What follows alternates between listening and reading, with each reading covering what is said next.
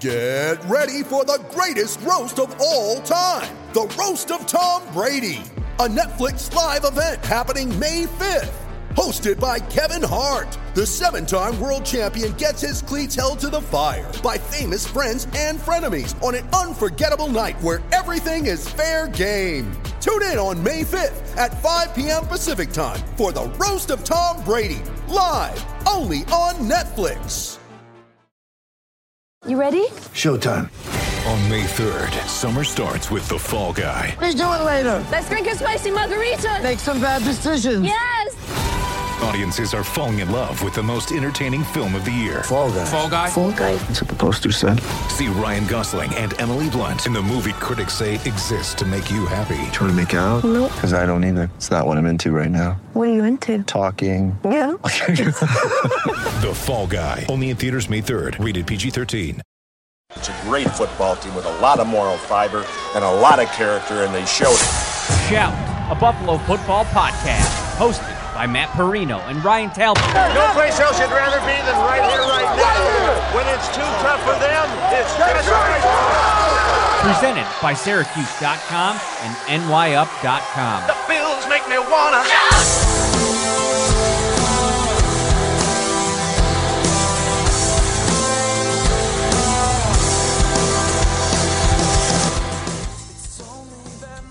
Wednesday night, one day after the election that is still in progress. And guess what? We're not going to talk anything about that tonight. It is all Bills, all the time. Your Wednesday live edition of Shout, a Buffalo Bills football podcast. I am your host, Matt Perino. He is my co-host, Ryan Talbot. And at the bottom, ESPN's Marcel Louis-Jacques. I was just thinking about this. The last time this trio was together, we were sitting late night at Velvet Taco in Houston getting after it. Oh, I remember trying to, come to terms with the fact that if you don't know what Velvet Taco is, then you're going to have some explaining to do, because it doesn't, I've had multiple people ask me what kind of establishment it is. I'm like, I swear it is an eatery, the finest tacos you're going to get in Central Texas. But, man, don't even remind me, man. I miss traveling. I miss Houston in general. Like, we ate pretty good that weekend. What was the highlight of that weekend? Because we also had some barbecue down there. There were some good spots. Yeah, I was going to actually say the barbecue. I think we had a really good meal there at Killian's, right? Yep, Killian's. Yep. Killian's. Yep, that was excellent. But the tacos were great. I had the chicken and waffle one. I still think about that from time to time. It was dynamite. Like a sneaky contender is that food truck that we had in just the random block of, I don't even know how to describe it, because we kind of stumbled upon it. It was like I had a Ferris wheel in there. Yeah, that looks like fun. Why not? What was that thing in the back? There was like I think there was some frisbee toss. There was a big a Beatles statue. Beatles statue, yeah. Like, this was like I've never had that good a time in Houston. I'll admit, like, I don't like Houston that much, but that single-handedly, that trip changed my mind. Like, I'm sold on it now. And by the way, the food truck was in a bar.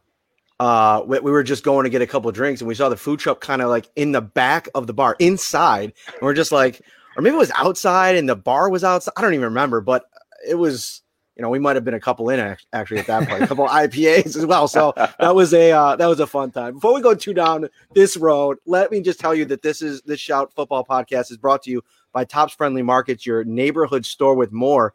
And, this is an interesting week in, Bills land, because I feel like over the course of the weekend, there was kind of this, momentum building towards Tuesday, which, yes, of course, was election day, but it was also trade deadline day.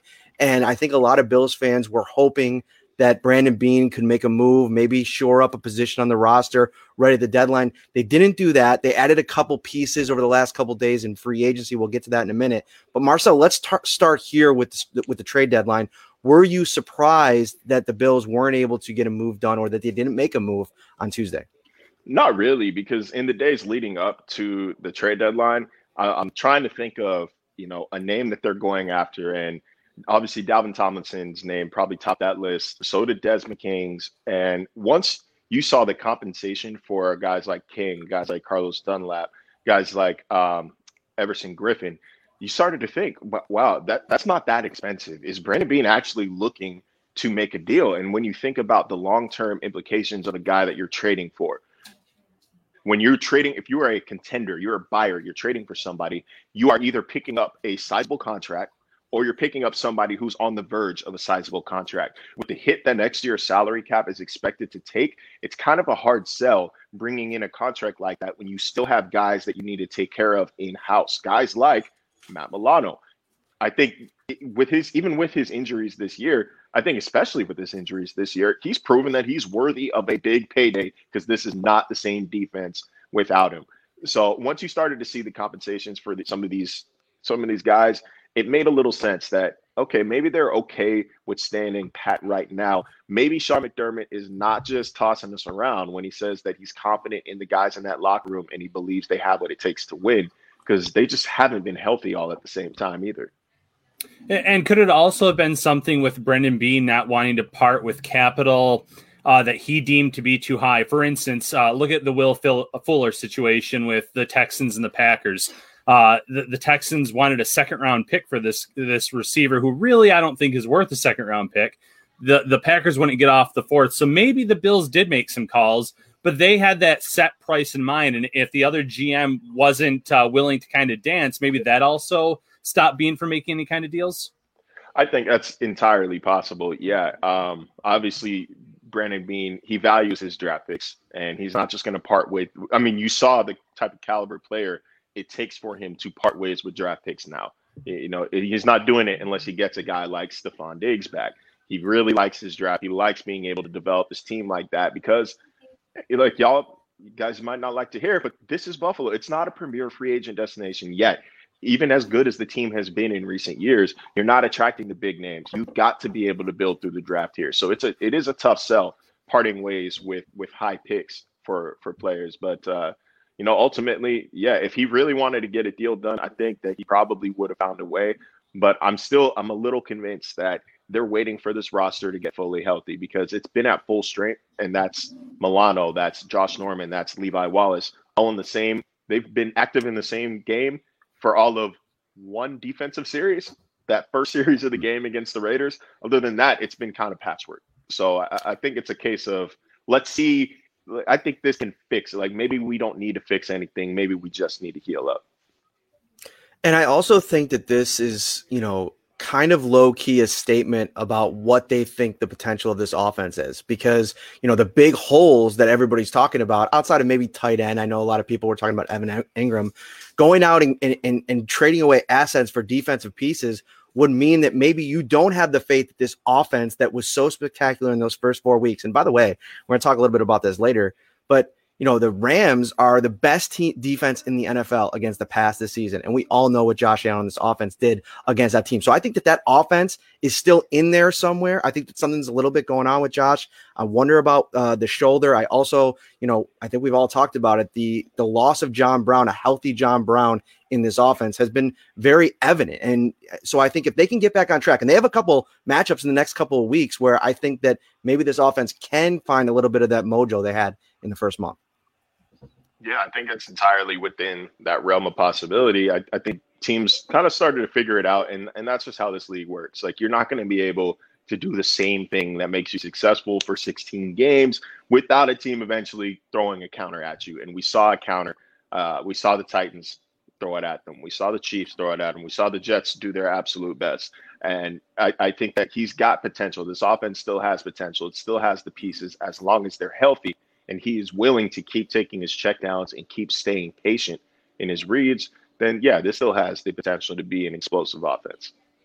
Marcel, if Zach Moss and Devin Singletary can replicate the success that they had last week, how much would that help Josh Allen in that deep passing game? Because then the defenses that are kind of playing that deep ball are going to have to kind of come in because of the success that they're having on the ground. Yeah, it activates the play action. It activates the short passing game as well, and the deep passing game as well.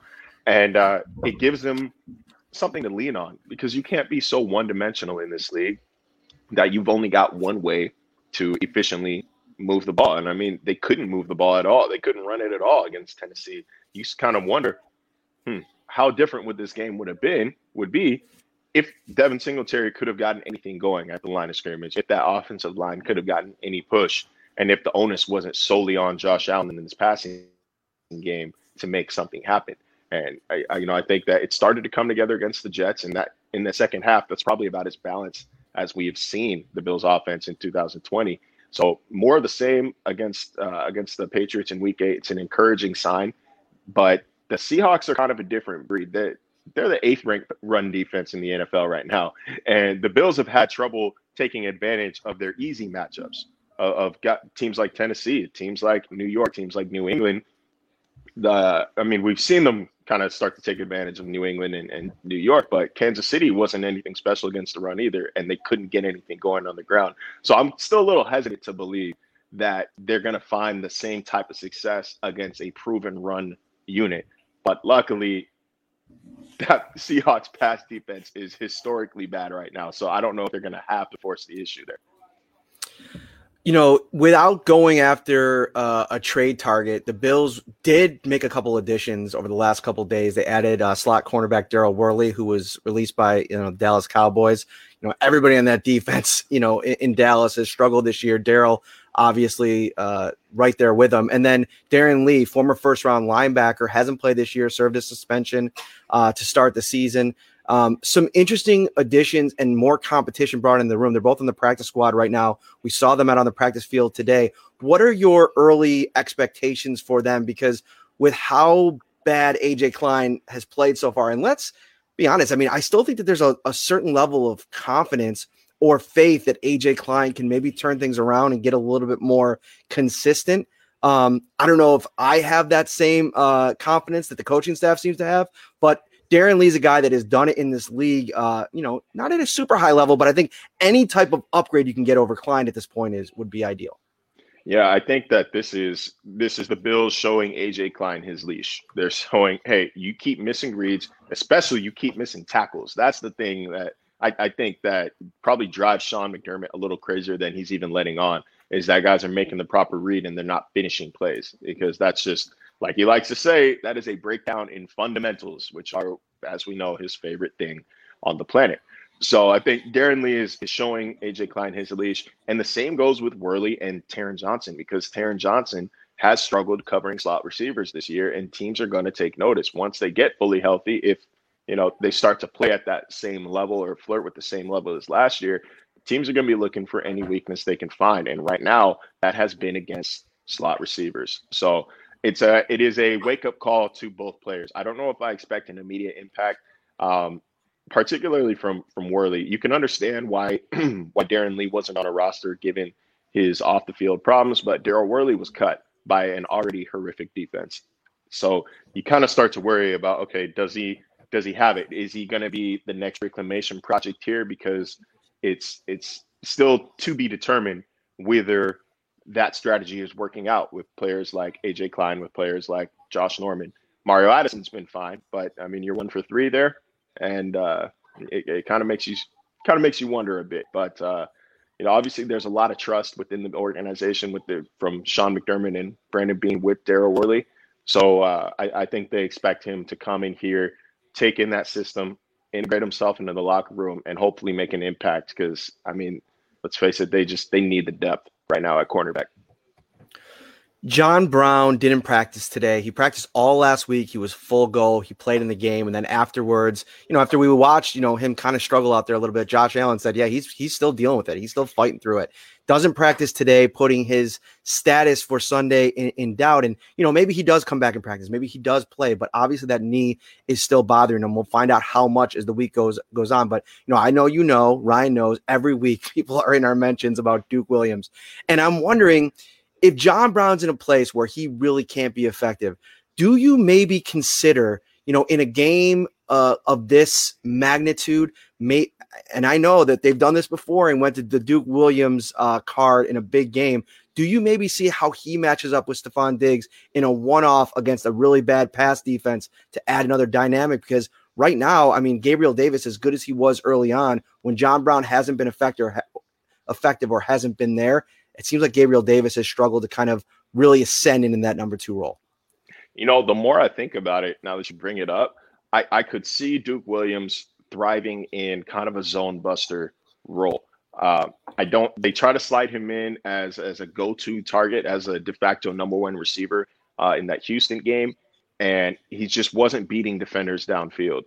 But as a short area possession receiver, I think he could maybe find some success there. His issue, though, is can he shake free? Like, can he keep defenders on their toes? Because separation has been his biggest issue, I think, when he does actually get into games. But, somebody has to step up, because John Brown, even when he does try to tough through it, he's been a non-factor. We got to call it what it is. He's been a non-factor statistically over the past 3-4 games. I mean, 0 catches in multiple games. If it wasn't for that 21-yard screen at the end of the Patriots game, he would have had another goose egg on the board. And this offense just isn't the same when he is not a threat to make an impact. They need that out of him, or at least somebody. Big laundry list of an injury report today, and we're going to get into that. We got banged up Bills, our guy Kyle Trimble coming up at the end to talk about some of those. But one thing I wanted to cover with you before we move on is the dynamic of this offensive line. We saw John Feliciano come in, kind of, really set the tone for this offensive line that at different times of the season has struggled. I think they've been a really good pass protecting unit all season for the most part, but that run game got going. You could tell that nastiness was back. I mean, John Feliciano played so well that Ike Bucker had himself a nice little game. So I think that maybe he could be back in play, but we saw today a limited practice from Cody Ford, which is a really great sign. I think with how well John Feliciano played, you have the luxury that, you don't have to rush Mitch Morse back, who may be in the third stage of the concussion protocol of 5. We'll get into that later. But I think John Feliciano, we've seen him over his career play really well in that center position. Yeah, and I don't think they can. Even if they wanted to, they can't rush Mitch Morse back. That is the concussion is it's not like a sprained ankle or wrist. I'll let banged up Bills get into it, but they might not have a choice but to play John Feliciano at center. But if you can get him and you can get Cody Ford, those are the maulers of this offensive line. That's where the energy, that's where the nastiness comes from, is those two. And I think it's probably one thing that Buffalo is really disappointed that they haven't been able to see so far is having Cody Ford and having John Feliciano at guards, because I think with the way that Deion Dawkins has played, with the way Darrell Williams is playing, they had the makings of a really good offensive line, and we just haven't been able to see that so far out of them.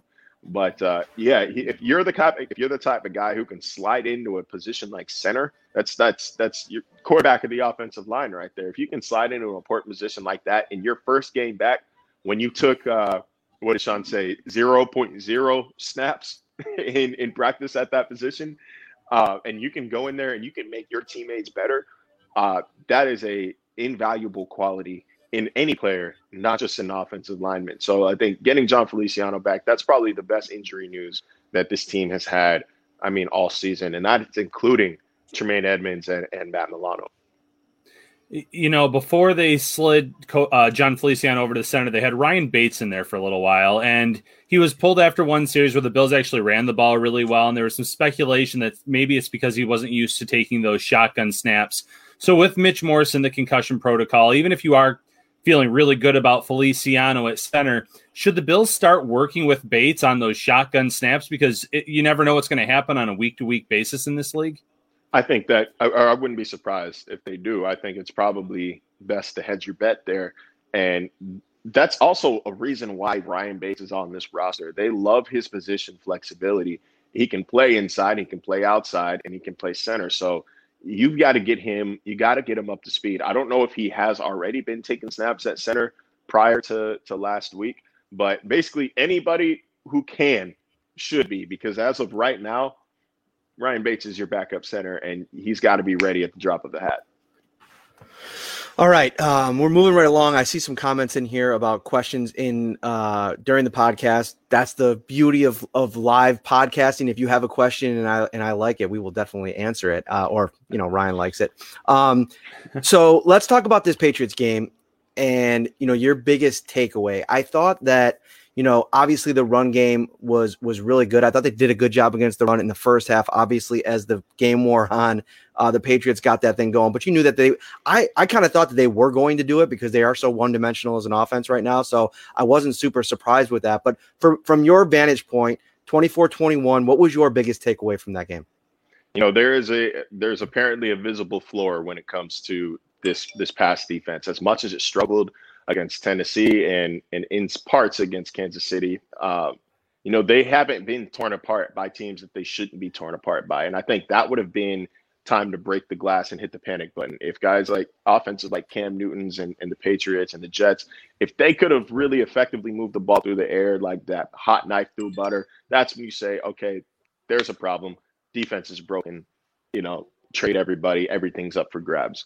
So I think that they've hit their rock bottom as far as a pass defense goes, but also just how real, and this might just be me being the new guy in the area, but how real I think the mental block is that the Patriots represent.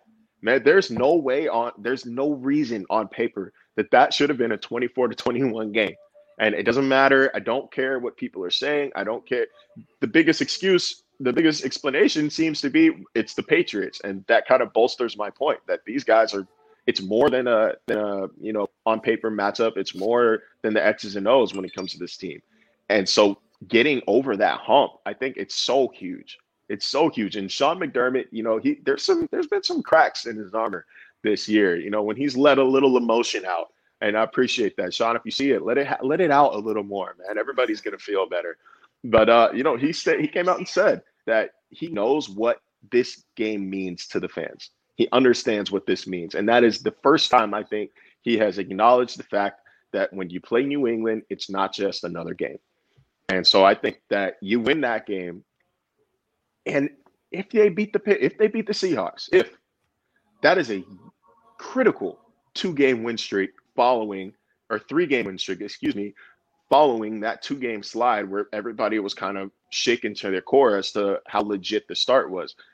But I think that this could really be a turning point in the season as far as how far the Buffalo Bills can go.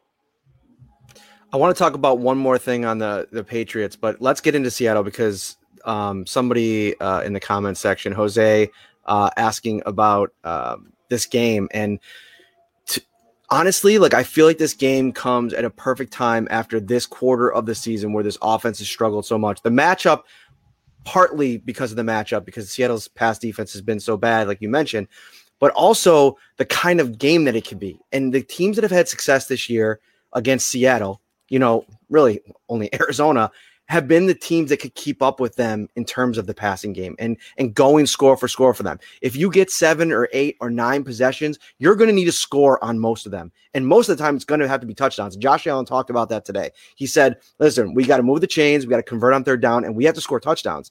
And so I think that this is the kind of game that can maybe get them back to that Rams game where the offense was clicking and scoring and coming out early and asserting themselves and letting that momentum kind of guide them through the game. I think it comes down to Brian Daboll to a bit. I think there was a little bit of pressure on Brian Daboll in this game, in this kind of setting. And they got to get it going. What are your thoughts? Oh, it's time for Dabes to start dressing again, man. And he's been a little conservative over the past few weeks just because that's how the game flow is dictated. When they're playing deep zone, you can't keep forcing the issue. But I don't know if Seattle's got the horses outside of Jamal Adams to really keep up with anybody's passing attack. That's how it should. You get the feeling that this is eventually going to be a shootout. It's eventually going to be what we all had hoped to watch on Monday Night Football with the Bills and the Chiefs.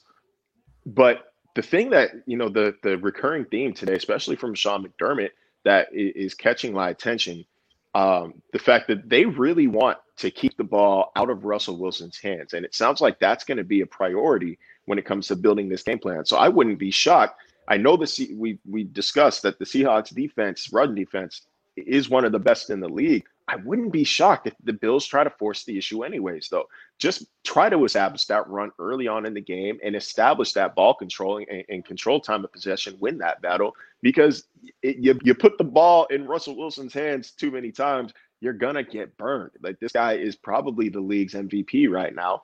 and they're averaging 35 points a game for a reason. And, so you got to do whatever it takes. And if that means winding play clocks down, if that means running the ball when you can, short passes and staying in bounds, I don't know. I just early on, at least until it becomes clear that, okay, this is a shootout, we have to start taking shots. I just wouldn't be surprised if we saw a conservative, ball control oriented offense out of Buffalo at the beginning of the game. And when the Seahawks are on the field, what's the best course of action for the Bills to slow them down, considering they have DK Metcalf on one side, Tyler Lockett on the other, and Buffalo's cornerback play has been quite the issue this year? Don't get beat deep. I think when you look at Tyler Lockett, you look at DK Metcalf, I mean, both of them are guys who, if you give them the ball, with space around the line of scrimmage, they can make something happen. You saw that long touchdown run DK Metcalf had last week. But the fact remains, you can't get beat deep, because if Russ is able to stretch the field, if he's got DK streaking and it turns into a jump ball situation, I don't know if there's anybody, not just on this roster, I don't think there's many people in the league who are beating that man in a jump ball. So, luckily they do have what I like to call a deep ball deterrent in Jordan Poyer and Micah Hyde, if Micah Hyde is healthy enough to play, of course. But I think that they've got the personnel, especially if Levi Wallace is healthy. They have the personnel in the secondary to kind of negate those deep passes and to game plan around it. I mean, we saw that's really a bread and butter of the Kansas City Chiefs offense. And I don't know if they took any shots at all downfield other than that long third down play to kind of ice the game at the end there. That they didn't take any real shots at Tyreek Hill nor to Mecole Hardman. So they've got the minds, they've got the horses to do it. We'll see if they can actually execute it, because all it takes is one lapse in coverage, one guy's eyes in the backfield a little bit too long as Russell scrambles, and they can make you pay right away. I think Levi Wallace is a guy that a lot of fans are going to have their eyes on this week, because I think, pressure's on everybody in that secondary, but really the corners. You mentioned that DK Metcalf run after the catch. If you don't tackle well against this team, they're going to absolutely destroy you.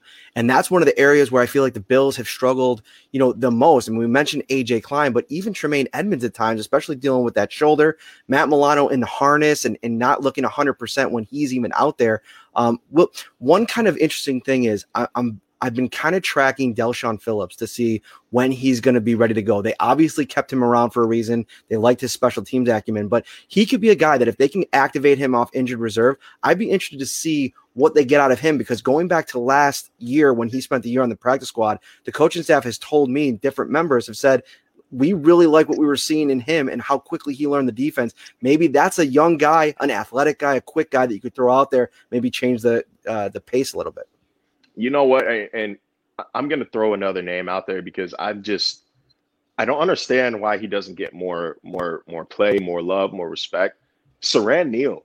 Mm-hmm. He is a special teams ace, but he's not a small guy at all. You saw him. He was able to line up against a guy like Travis Kelce. He's quick, he's physical, he's fast, he's lanky, long, whatever. I keep trying to blend the words in different ways, but you know what I'm getting at. I think the guy can make an impact if he gets the opportunity. The problem is he just hasn't really been getting an opportunity. And, it's one of those situations where if you're banging your head against the brick wall and the wall ain't cracking, you got to try a new tool. And he might represent a new tool. I think he fits in the same mold as a guy like Dean Marlowe. But you got to come up with something, because I think as it stands right now, AJ Klein on the field on a passing down it's an automatic first down for that offense, and that can't be. So you got to start shuffling things around. If it means going nor nickel, if it means going dime, even throw as many DBs on the field as you can.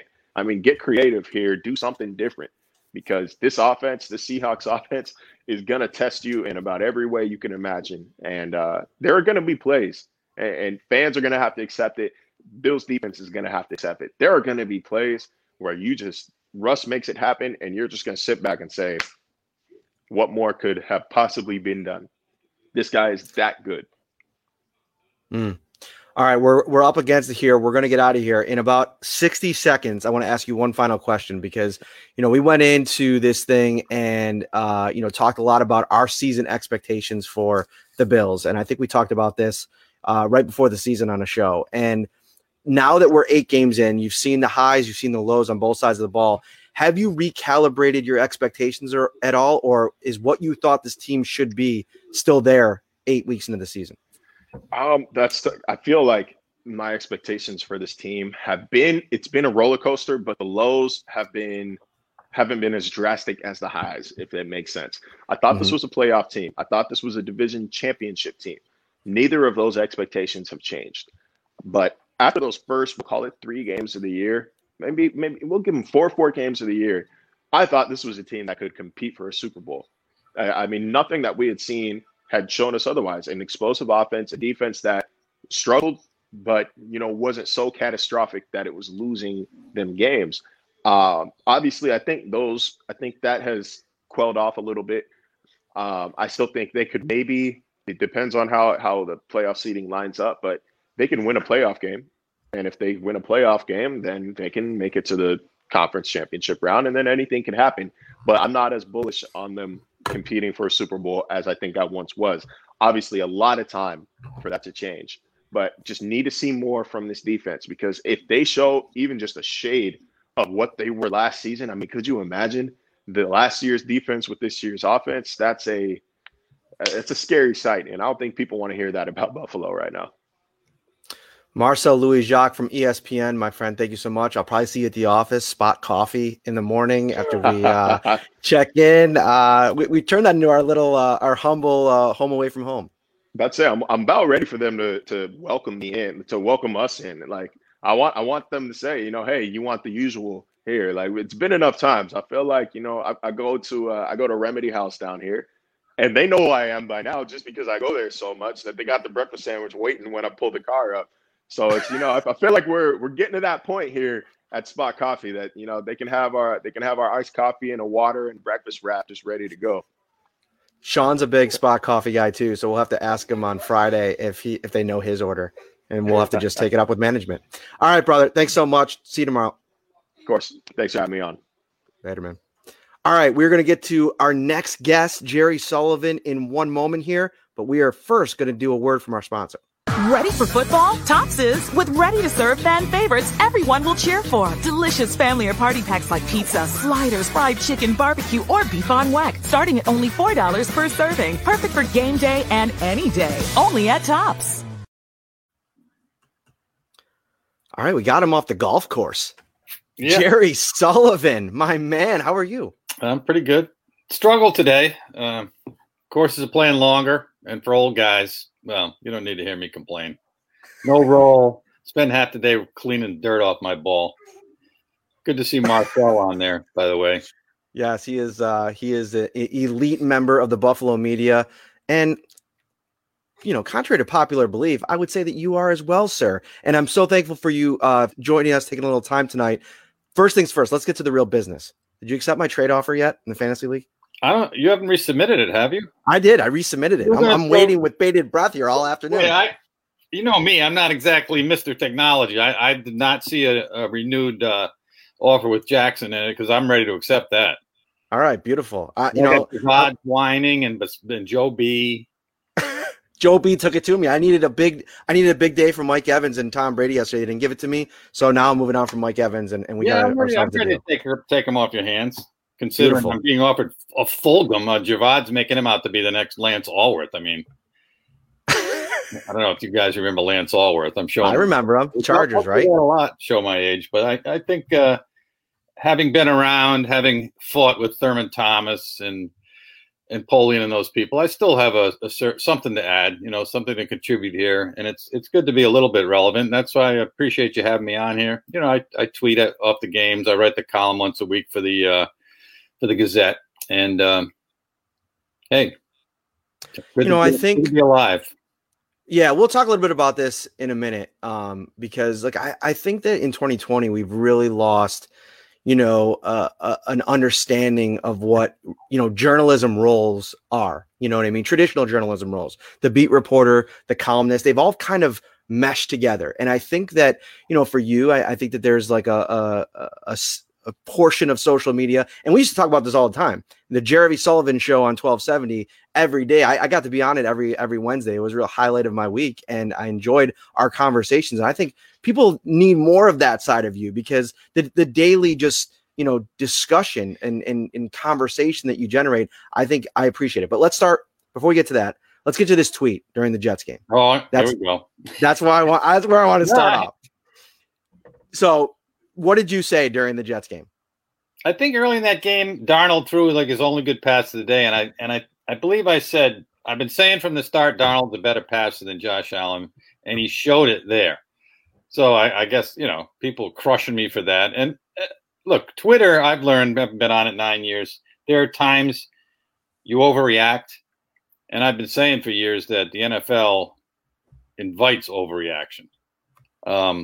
However, there are times where I think that a lot of people are better pure passers than Josh Allen. I don't think that he's perceived by a lot of people as a great pure passer. Now, Darnold's his own special, pot of mess, or whatever you want to call it, in that situation. But I still think Darnold has a chance.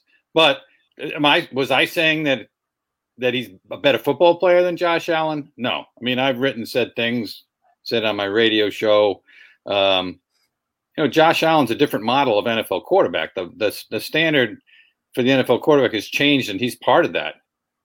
Do I think Darnold at times looks like a better pure passer than Lamar Jackson? Probably, but he still stinks. Anyway, but I was glad I don't consciously troll people. I didn't even know what that meant for a while. I'm pretty ignorant about stuff, but I guess that qualifies. Sometimes I'll say stuff and people think Sully's just trying to get us all pissed off, and I'm glad to provide that service, frankly. So what do you think about Josh Allen now in year 3, though, in terms of his development as a passer? I think he's developed. I think, like a lot of quarterbacks, when you surround him with 3 really good receivers and 4, it looked like earlier, it becomes easier. But we know his footwork is better. He's become more accurate on the short throws, but he's just such a circus. We all know that. I mean, he'll do crazy stuff and he'll suddenly become inaccurate. After the great first 4 weeks, in the last 4 weeks, he's like second only to Darnold, I think, and lowest percentage on passes thrown 10 or more yards down the field. Suddenly he's not doing it. So that it's maddening. I said after 4 weeks, and again, I admit all the time in my writing about how you overreact in the NFL is 1 game a week. I said they could they could get to the Super Bowl. I think they're 4-0, and it was based largely on the fact that I know what it was like in the Super Bowl era. They were 27th in defense a couple of times and got to the Super Bowl, because if you have a great offense and you can score 30 points a game, you can make up for defensive deficiencies. And that model that they were used under Polian is even more relevant today. So after 4 weeks, it looks like, hey, they fit the model, even though the defense isn't that good. Now, 4 weeks later, the defense looks worse, and Allen's kind of regressed a little bit. I don't even remember what your question was, but I think you can win with Josh Allen, but I have questions about him. I mean, I have questions about McDermott, too, frankly. I mean, you have to win a playoff game. And Marcel was saying he thinks they can win a playoff game. We could have a whole discussion on the standard. Where is the standard? That's, Matt, I appreciate you talking about, why it's important to have truly critical, sports writers. But part of what I've been trying to do, and Bucky used to do it too, is like raise the standard. Like the other day, I was not jumping up and down about beating the Patriots. I understand the emotional, moral significance of beating that team, but you just did it after Brady left, after 20 years of that. It's like, it's a little late, I think. Yeah. Has the torch been passed? Maybe. But the Patriots aren't the standard anymore, people. The standard is in Baltimore. It's going to be with the Chargers if Herbert is really this good. What if Tua is good? Kansas City. You've got to win the division, obviously, but what is the real goal here? To be better than the Patriots?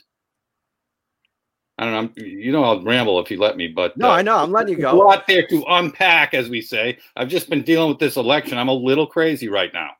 That's okay, and we're not talking any election on here. No, because we want to get away from that. We want to put the stress of all that release away. Okay, to your point, I agree to an extent that raise the standard. I like that idea. And I think that going into this season, I talked a lot about that. Like, my expectations aren't for the 2019 version of this team. It's for an elevated version of this team. I think that if they put the pieces around Josh Allen the way that they have and how they performed early in this year, there should be a standard expectation that's different than the last 20 years. But I think that it's nuanced. I think you also have to put into a pot of what Brandon Beane and Sean McDermott have accomplished in the 3 years that they've been here. 2 playoff appearances in 3 years after the absolute torture of the last 2 decades. You righted the ship, and I think that in its own right deserves some level of trust moving forward. Do they have to move away from this really interesting Carolina obsession with this pipeline? I think they do. I wouldn't have signed Worley. I would have been aggressive and tried to trade a 5th round pick for Desmond King and maybe see if you can bring in a higher level of talent. I understand the importance of getting guys in here that know your system in a year like this, especially in a year like this. But what we've seen from a few of these guys, Vernon Butler getting, he's been banged up, but, slow to assume the role that I think they had envisioned for him. Josh Norman has had a few moments, but really has been underwhelming when he's been healthy. I think the one guy that's come in here from the Carolina connection and has been everything that they advertised him to be was Mario Addison. So to your point, I agree with that, but I also think there should be some credit given considering how bad this has been for years. Okay, give him credit. But part of the credit for me was that they were competent people that when the cycle comes around, get a roster together that is capable of making the playoffs, which everyone does at some point. The question, I'd be worried if I was a fan right now that this thing will cycle out quickly. And the cycles do go in the NFL 4 or 5 years. The amazing thing is that the cycle came around 3 or 4 times in 17 years and never once did they catch it and win and make the playoffs. What I'm saying is that this thing could start to get a little dicey very quickly. And 2 things that would worry me is that Ed Oliver and Tremaine Edmonds look like overrated players right now. Now, you know how this league is. There's going to come a time very soon, and Allen is at the front of the line now, where you start paying people. And when guys like that are no longer value players, as I call them, in their first contracts, and guys have gotten paid, White has been paid, now where is this team going to be in 2 years? And could they just cycle back to being an average team? And then, sure, Beane and McDermott, we're good. But the perspective is how good? And how good are the young players on this team really? Yeah, no. You think Tremaine Edmonds is going to be a perennial Pro Bowler? You think Ed Oliver is top half of the league at his position right now? No, and but I also think that there's AFC quarterbacks. I'm not sure Al would go top 6. Ooh, so that's and I'm playing the skeptic. I would take Josh Allen. I would take Josh Allen. Want to draft quarterbacks? I'd put Herbert ahead of him right now if I was starting right now. I'm sure. I think he's going to be a better quarterback than Josh Allen. I'll start with him. Then you Lamar Jackson. Then Mahomes. I still think Watson's better. And you better help Tua isn't great. All right. I'd take Josh Allen over Lamar Jackson. He's had a better season so far. They're very similar seasons. And Lamar Jackson has been, we've talked about this on your show. He's not done anything in the playoffs yet. And he's been really bad in the playoffs. And really, there's only one guy in this league, maybe, Deshaun Watson, you can put him into the mix in the AFC, that has been that standard bearer where week in and week out, even the bad games are still good, and that's Patrick Mahomes. Everybody else, I'm still waiting for the tape to come around on Justin Herbert. I remember, people forget about Justin Herbert. He was the consensus number 1 pick going into last year's college football season. And then the Tua stuff happened. Joe Burrow had the year that he's had. And to your point, I do think that Herbert and Burrow are looking like, at this point, they're looking like hits. They're looking like, slam dunks that they're going to be good. But I think that we've also seen from Josh Allen now, what I like about Josh is that he is the modern version of the quarterback now. He can do both things. What I want to see from him is it become more natural attacking teams with both versions of himself. I feel like he's either got it going throwing the ball or he's got it going running the ball. I want to see those 2 things sync up, and that's partly on Brian Daboll too, I think, as well. And I think he's still going to get better. And I will I will agree. And I lived through the Kelly era when people want to run him out of town. That the guy in your own town, you tend to be the most critical of. That's natural. Although fans, on the other hand, tend to be more forgiving. But if you're watching Lamar Jackson in Baltimore, you've got a lot of these same questions. Well, he's the new model of the quarterback. Is he a good enough passer? And can he win playoff games? Same questions. And yeah, sure, we don't know if Herbert or Burrow, if they're going to be able to win playoff games and get better. So, the track that Allen is on has been moving up pretty steadily. That's why the last 3-4 weeks have been a little. I mean, he hasn't been bad. A lot of this has been circumstantial, and they did run the ball well the other day, but he's slipped back a little bit. But look at the standard. Maybe the mistake, and I made it after 4 weeks. 31 points a game. There he is. He's the Peyton Manning type quarterback that you didn't even need a good defense to win with him. That's 4 games. Peyton Manning, Brady, Rodgers, those guys did it for 10 years. So maybe it's like, wait a minute, give him time. Maybe next year or later this year, he's able to do it more consistently, but give him time. You can overreact to the good and the bad, I guess is what I'm saying. When you have Josh Allen, who gives you such a wide array of good and bad, how do you not overreact? But it's also, he makes it fun, does he not? Sorry, I'm losing my voice. No, I agree. No, yeah, he has made it fun. Going back to something you said about expectations, what is the bare minimum that you would consider this season to be a success? Is it win the AFC East and a playoff game? Is it just get into the playoffs and win a game, or does it have to be a combination of the two? I say win a playoff game. I mean, it's hard to see them not winning the AFC East. So I guess if they fall to 9-7 and the Dolphins pass them and then they win as a wild card, would that be considered success? I think you have to win in the playoffs, and I think McDermott needs it too. And I think it was Matt Fairburn looked it up. Of every head coach in the league who was hired before him or the same year, he's the only one who hasn't won a playoff game. Now, it's a somewhat esoteric stat, but on the other hand, win a playoff game. He did not distinguish himself in that Houston game last year, and neither did the quarterback. It was, to me, it was almost like the first playoff game. The first playoff team was a total fluke. It was the worst offensive. It was the worst statistical playoff team in NFL history. I think you could prove that if you took time. I give him credit, and I give McDermott a lot of credit. And that's where I would have hope right now about this team, because it seems he and Frazier, at some horrific defensive moments, pulled it together for this team. They know how to coach defense. And I guess fans better hope that's the case, because if this defense keeps playing like this, they're gonna get run over by a lot of teams. When you're sitting at the bar, and I'm talking to the audience at this point, and you got a couple guys to your left, couple, guys, girls, whoever you're watching the game with, and somebody likes a team, somebody likes a player, whatever. You start talking during the game, exchanging unpleasantries as it can go.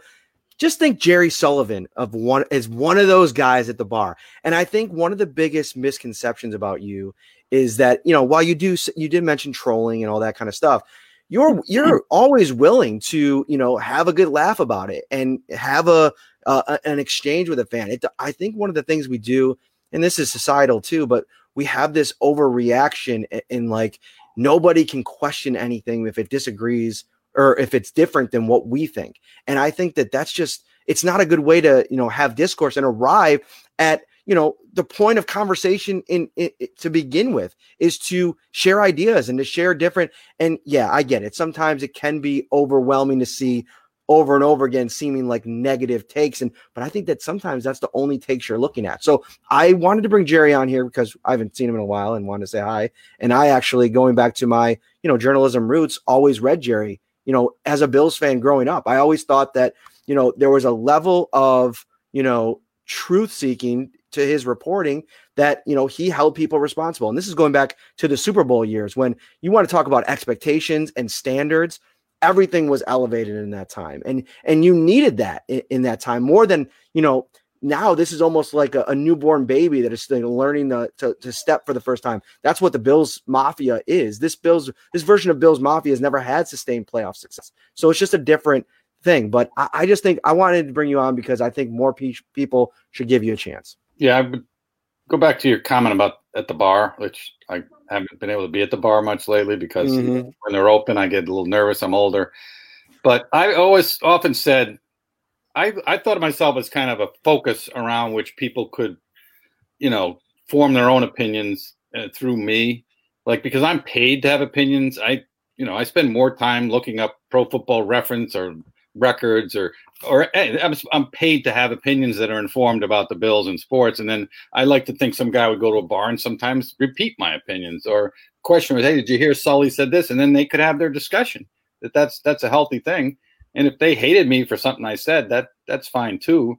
But I like to think I was, I wrote and I commentated for the good fans who wanted that. I grew up in Boston. You ever go to Boston, listen to the radio, and you would think all the teams, suck. They're talking about, I go there and they're talking about the Patriots and the Red Sox, and they're calling up and trade this guy, ripping this guy. I go, what? This is like in Buffalo. They're like praising the team, and they're 4-8. It's like backwards. But they had a different standard, and people. I'm not saying the fans are better in the Boston area, but they seem more able to handle, the critical aspect of it. And that's fun. Now, look. And there's a difference too, I will say, because, we are both, you spent a lot of time here. I grew up here. There is a sense of people just bagging on Buffalo. And I think that kind of plays into that whole thing. It's this constant defense mechanism that comes out, and it goes further than sports. I mean, I think people, goes to the Tom Brady stuff. One of the reasons why Tom Brady is so, hated in this town is because of the, some of the slights that people perceived over the years. And so I think that's why it's like, all right, we take all this hate for the city. Why do we got to take this hate on the team too? We know they've been bad for 17 years. And so I think that's where it comes from a little bit. Yeah, I think that made it a little tougher for me to come in Boston, Rhode Island, New England background, and having been in New York City, clashing with Rick Pitino and the like, and then coming into Buffalo and like, whoa, who's this guy? And it just seemed second nature to me to do those type of things. I do remember when a guy named Chuck Dickerson came on the radio in Buffalo. I don't know if you guys remember him. I do. And he was killing the Bills. And I told people, people in this town have been waiting for years for someone to just come in and start laying people out. And it was almost a Trumpian type thing. Like he became a cult. But like I thought there was a bit of an opening in Buffalo for real critical sports writing. But I thought, it was a little soft in town at that point. So here I walk into the 4 Super Bowl teams. I remember Napoleon wanting to kill me and half the players at times. But the standard was higher. And when they had a team that, again, they had some bad defenses. They had some bad secondaries. The no punt game, I mean, they get shredded. And I wrote that one of the cornerbacks couldn't cover a saucepan. This is a famous, funny story. So I hear a couple of days later, Vic Carucci calls me and goes, you know what? I was in the shower and my wife calls me out and says it's Bill Polian on the phone. And he's funny when he describes it. He's dripping wet. He gets the phone and he goes, and Polian starts yelling at you about that saucepan thing. I said, well, Bill, why don't you call him? But so that's right in the middle of going to 4 Super Bowls. So, but they deserve the criticism, and it's all relative. Even when you're good, there's probably some things you could do better. I used to criticize Polian for not making the moves necessary to make that defense better. And maybe they would have won a Super Bowl if he'd done a little more. I think a good fan always wants their team and their management to make the team better. And we could talk about what happened and didn't happen yesterday. They didn't make this team better. So is your sports columnist, a raving maniac because he criticizes them when they're good for not being better? I'll tell you what, it's real easy for 17 years to criticize them because they sucked every year. All right. So we got to wrap this up. We're going to get you back on again. We'll talk more about this team this season. Follow him on Twitter @ByJerrySullivan. Give him a follow. Give the relationship a little chance and room to grow. I think you'll be surprised. Shout out in the comments. Have you done the Rico report for Buffalo Fanatics? Rico, have you done his show yet? I have not done a show. That's the show I want to see. I want to see Rico and Jerry get down. He said he's a big fan. He said you always keep it real. Really? So I'm making a connection here. Rico, Jerry Sullivan. I want to see that on the Rico Report one of these weeks. I think that'll be stuff. I'm an open book, as I said. I love doing this stuff. I love still being relevant, and I'm very happy to see you doing this and having ads. What a concept. We're all over the place, man. This it's always we started back in April and it's evolving week to week. Tonight, we've been trying to do more of these shows where it's segments, and so I hate to rush out of here, but Jerry Sullivan, my friend, thank you so much for joining us. Yeah, you're welcome. All right. So, by the way, go Mavs. All right, so we're going to move right along here. We're going to get our next guest in here because we're cruising. We got a full show tonight. Kyle Trimble, my friend from Buffalo Rumblings, does some stuff for Cover One as well. You can find him at Banged Up Bills on Twitter. He is the injury guy. That's what I'm going to call you. I'm going to call you the injury guy, but you're so much more. I've enjoyed a couple beers with you at a few events that we've seen each other at. So it's good to have you on the show and talk a little bit. How are you, my friend? I'm doing very well. Thanks for having me on, guys. I'm real excited to be here. Oh, well, we're excited to have you because honestly, Ryan, I don't think we could have had a better day episode to have Kyle on because of how much is going on. Why don't you take over here a little bit with Mitch Morse and what the Bills are dealing with? Yeah, first and foremost, the injury report right now is a little bit of a laundry list, but let's start right at the top. Mitch Morse, concussion protocol. How concerned should the Bills Mafia be about this in terms of it being, this is obviously not his first concussion? They should obviously be concerned because this is his now 5th documented concussion. There's possibility he could have had more at some point, but from what we could find in public reports and from the NFL, even go back to the NCAA, this is when we know now he has 5 concussions. So we know that the more concussions you have, the greater risk you're going to have with future concussions. That's what they found with different literature, including an article from 2003 that I had published in my most recent article up at bangedupbills.com. So we know that once you have 1 concussion, that increases your risk and kind of has a tidal effect, if you will. You just see more and more happen, but it's not linear where you can see it go all the way up there. So they're obviously concerned, but we did see him out of practice today. Now, he was off to the sidelines. He was working with the trainers. That tells me he's at least at stage 2, which stage 2 says you're at least back at baseline, which is a good sign from him. We saw last year when he suffered his concussion in the preseason, he was out for the entire month and that he was even close to coming back. Now, we knew that while you're in concussion protocol, you don't have to speak to the media. And they knew with his previous concussion history that they didn't want to rush things at all. So I questioned at the time whether they were trying to stretch things out to make sure, hey, we'll make sure he's ready for the regular season. And we don't want him getting peppered by the media constantly. But the fact that he's out there, 3 days after this hit that took him out after 3 plays, and he's at least working off on the sidelines is a good thing. I don't know that he's going to play on Sunday based off of that. We see concussions on average take about 10 days to return. However, the fact that he's out there and he's not hidden away in the team facility is an excellent sign. Let's switch up to the defensive side of the ball for a minute here. And great stuff on Mitch. And I think that they're, I was talking a little bit about it with Marcel. They're in a situation right now with how well John Feliciano played that I would err on the side of caution and take your time with Mitch. But on the other side of the ball, they have Matt Milano back in the mix. He's played the last 2 games, 19 snaps against the Jets, 15 again last week against the Patriots. He's on a pitch count. He's wearing a harness. I tweeted out something, an observation that I had on the one tackle where he kind of got spun around. It looked like he couldn't get his arm up. I thought it might be because of how it feels, but you corrected it and basically said it's probably because of the harness that he's wearing. He's not able to get the full range of motion. And I thought that's a good, thing to do or to correct, because how long do you think he's going to have to wear that harness? Because I think that's maybe impacting his play just in the sense that he has to wear that and be restricted from that position. It's hard to say because we don't know how severe the tear is. Obviously, it's not severe enough that it requires surgery. So let's keep that in mind. But he's now, a month out from the injury. Grade 2s can take 3 to 6 weeks, sometimes longer based on what the literature says. that could also change if he has a re-injury to the area or if he's just not feeling right. He still wants to protect the area. So ideally, you'd want to sit out and make sure you're 100%. But that's just not how the NFL is. And those guys want to get back out there and play. And you mentioned John Feliciano earlier. He wanted to be back in week 4, 10 weeks out from his injury. And the training staff had to put the brakes on him and say, hey, you're going to wait until you're fully ready. And even then, he's still wearing a shoulder harness. So going back to Milano, we don't know how long he's going to wear it because they might say, let's just make sure you protect this and get through to the end of the season and you're ready for the playoffs. Because last thing you want to do is saying, hey, I'm good to go, I'm ready. And then he tries to tackle another guy and being unlucky, he injures the shoulder again, or excuse me, the chest again.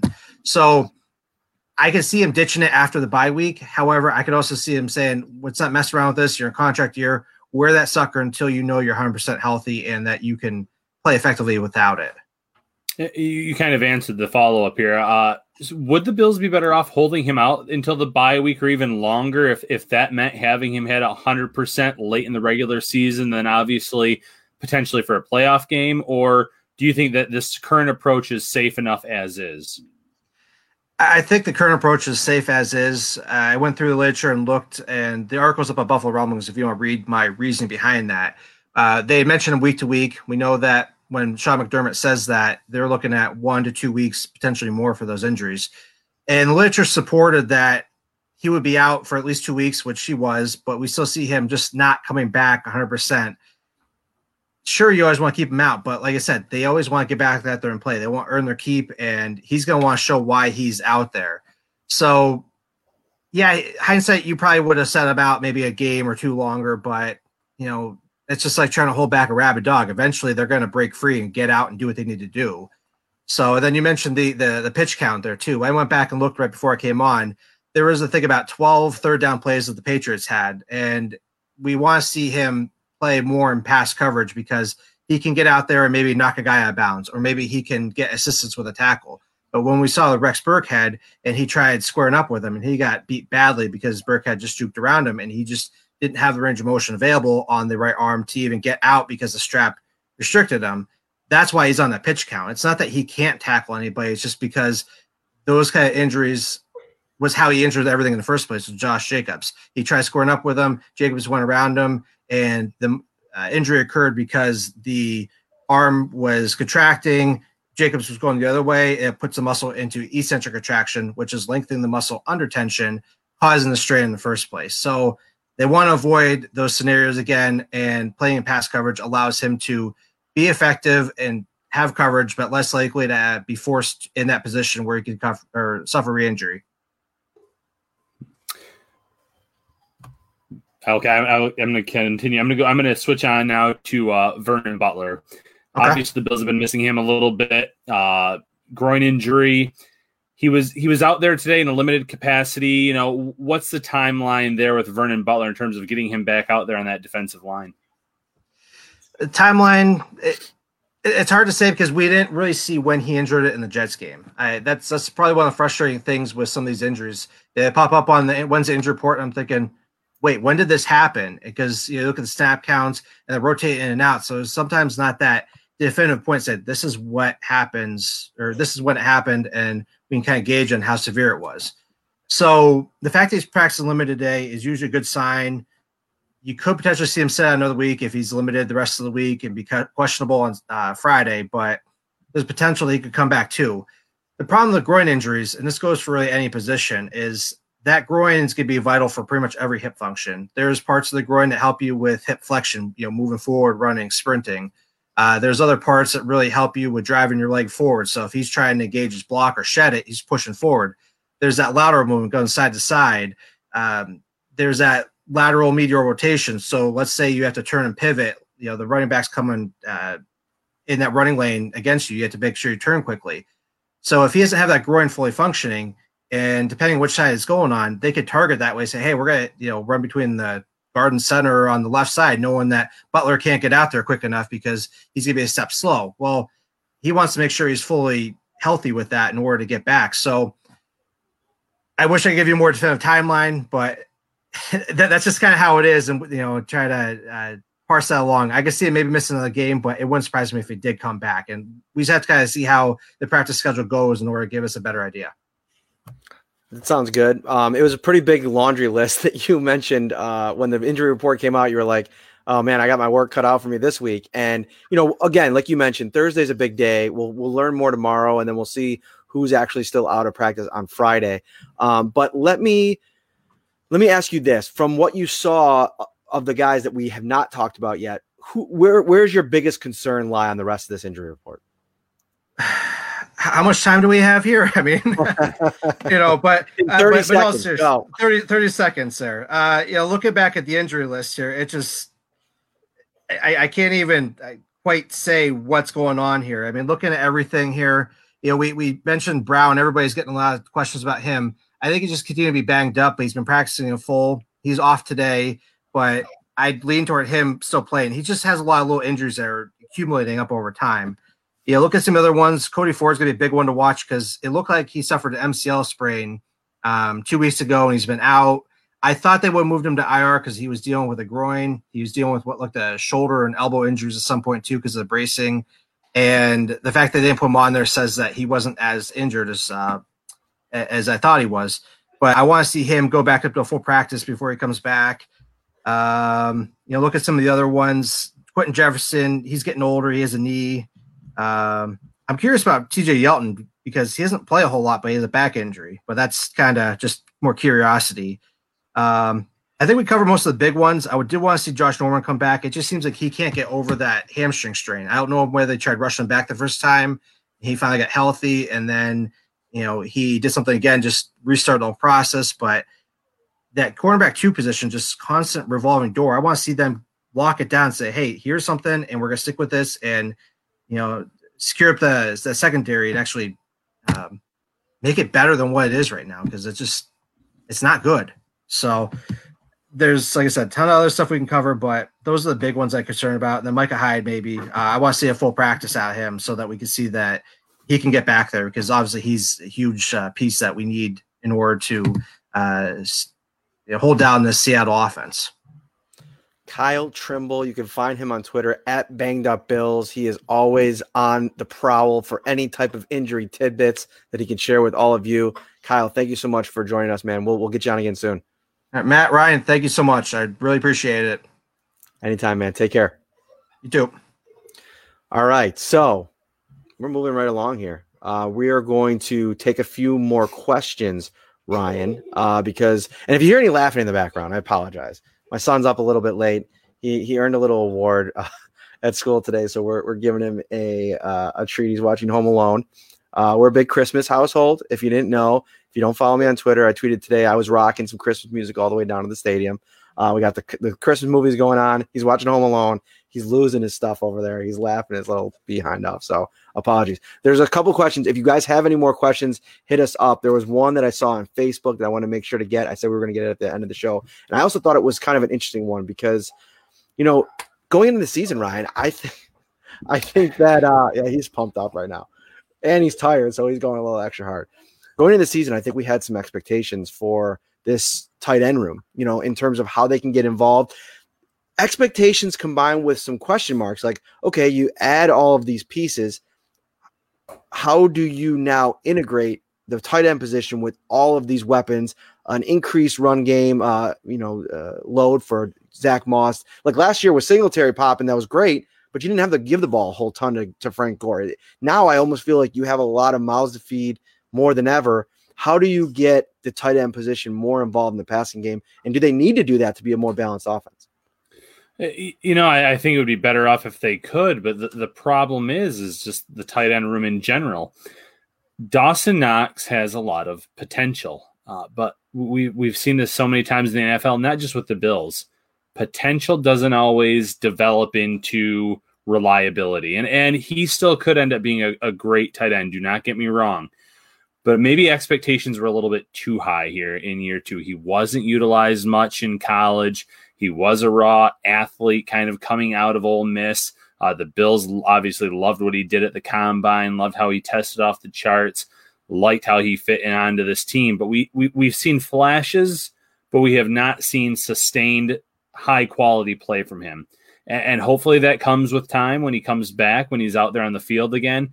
But I am going to say that maybe our expectations are a little high for him. And part of that problem, too, was Josh Allen this offseason saying, I think he's going to be a top 10 tight end in this league when he appeared on Mark Sanchez's podcast. He went as far as to say that.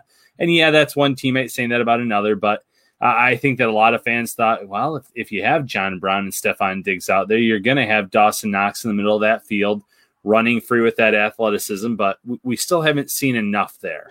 Tyler Kroft is reliable, and it's good to have a reliable target. You can throw him the ball 4 to 5 times. He's going to usually catch it 4 to 5 times, but he might not do anything too flashy with it.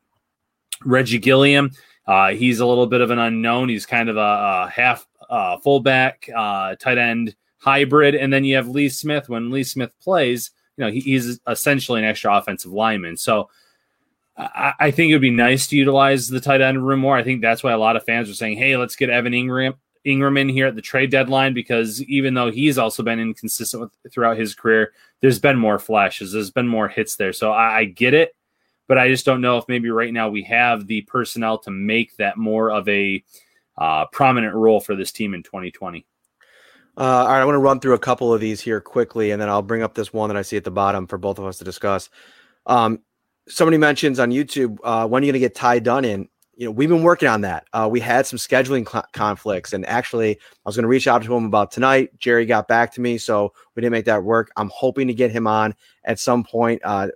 Tyler is a beacon of knowledge when it comes to the NFL. So getting him on here to talk not only Bills, but NFL will be great. We're still working on that. Don't give up. We'll get Ty Dunn in here this season at some point. Cody Ford coming back. He was at practice today. He was limited. That's a big update for that offensive line, especially if Mitch Morse needs to miss some time. If they can get Cody Ford back in the mix, maybe that'll allow you to bench Brian Winters, who played better last week, playing next to John Feliciano. But I think that, obviously they want to continue to get, reps and games for Cody Ford. So we'll see if he can return this week. John Brown, when will you be fully healthy? That's anybody's guess at this point. Do we sign Dontari Poe, who the Dallas Cowboys released? He's taking some time off. We mentioned this on the podcast a few times. He's going to kind of, get back to the drawing board, get his body right, and then maybe he could be an option, late season option for a team. All right, Home Alone is a classic. You're darn right. The Bills seem to struggle setting the edge this year, Ryan. Has it been a defensive end issue or a linebacker issue? In a few of the games that I've seen, I thought it was a defensive end issue where maybe they were trying to cave the pocket. They were using some spin moves, and once they sold out and went on the inside, that freed up the quarterbacks to run outside of the tackles. But I'm not the X's and O's guy. I do think it was more of the defensive end position. And just one more thing about Dontari Poe.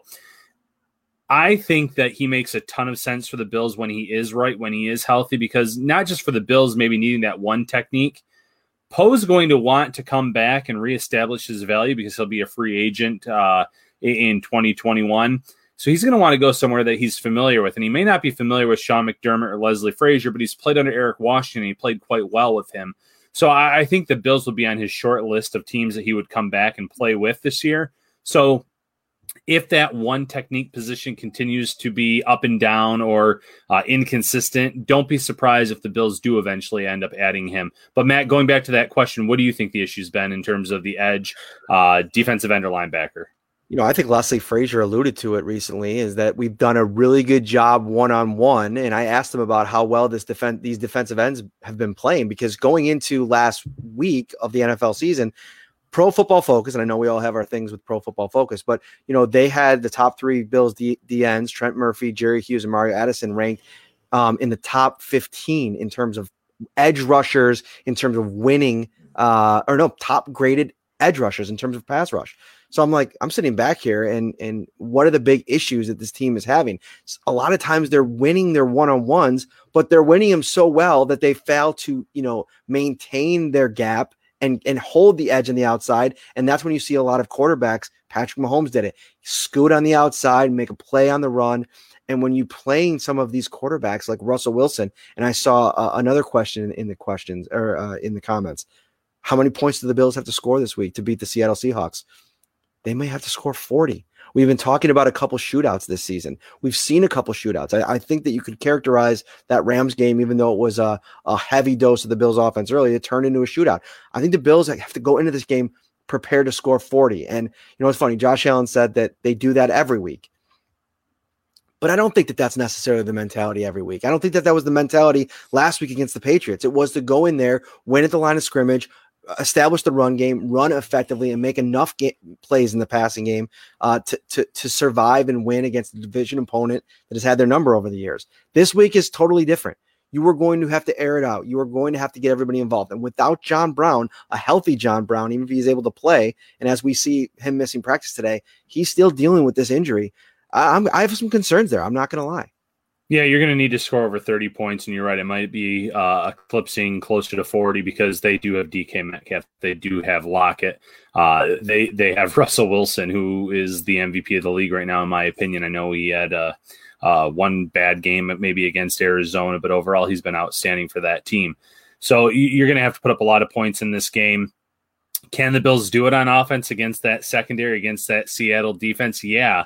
But the Bills need to find that balance as well because you want to keep Russell Wilson off the field. So you do have to see more of the run game this week, just like, maybe not as heavy as last week, but you have to see Zach Moss and Devin Singletary pick up where they left off because they were both effective runners last week in John Feliciano's return. So get them involved, control the clock, but then obviously take those shots. And I know Jamal Adams is back this week for Seattle, so he will add a little bit to that secondary. But the Bills can put up points on this team. It's just whether or not they can put up enough and whether or not the defense, when they are out on the field, they can hold Seattle, they can get to Russell Wilson, and they can make some stops along the way. 75-minute episode of Shout, a Buffalo Bills football podcast. We're going to wrap it up right here.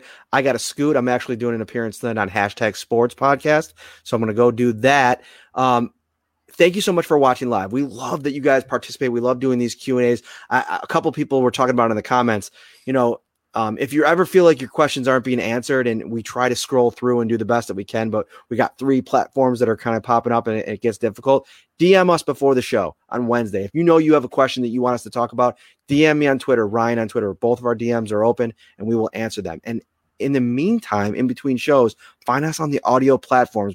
Subscribe, rate, review. It really helps us out. Plus, you can get the show after the fact. If you didn't see the full live edition or you just want to listen to it back, we'll have it for you. I'm not sure yet on the preview episode. We'll keep you posted.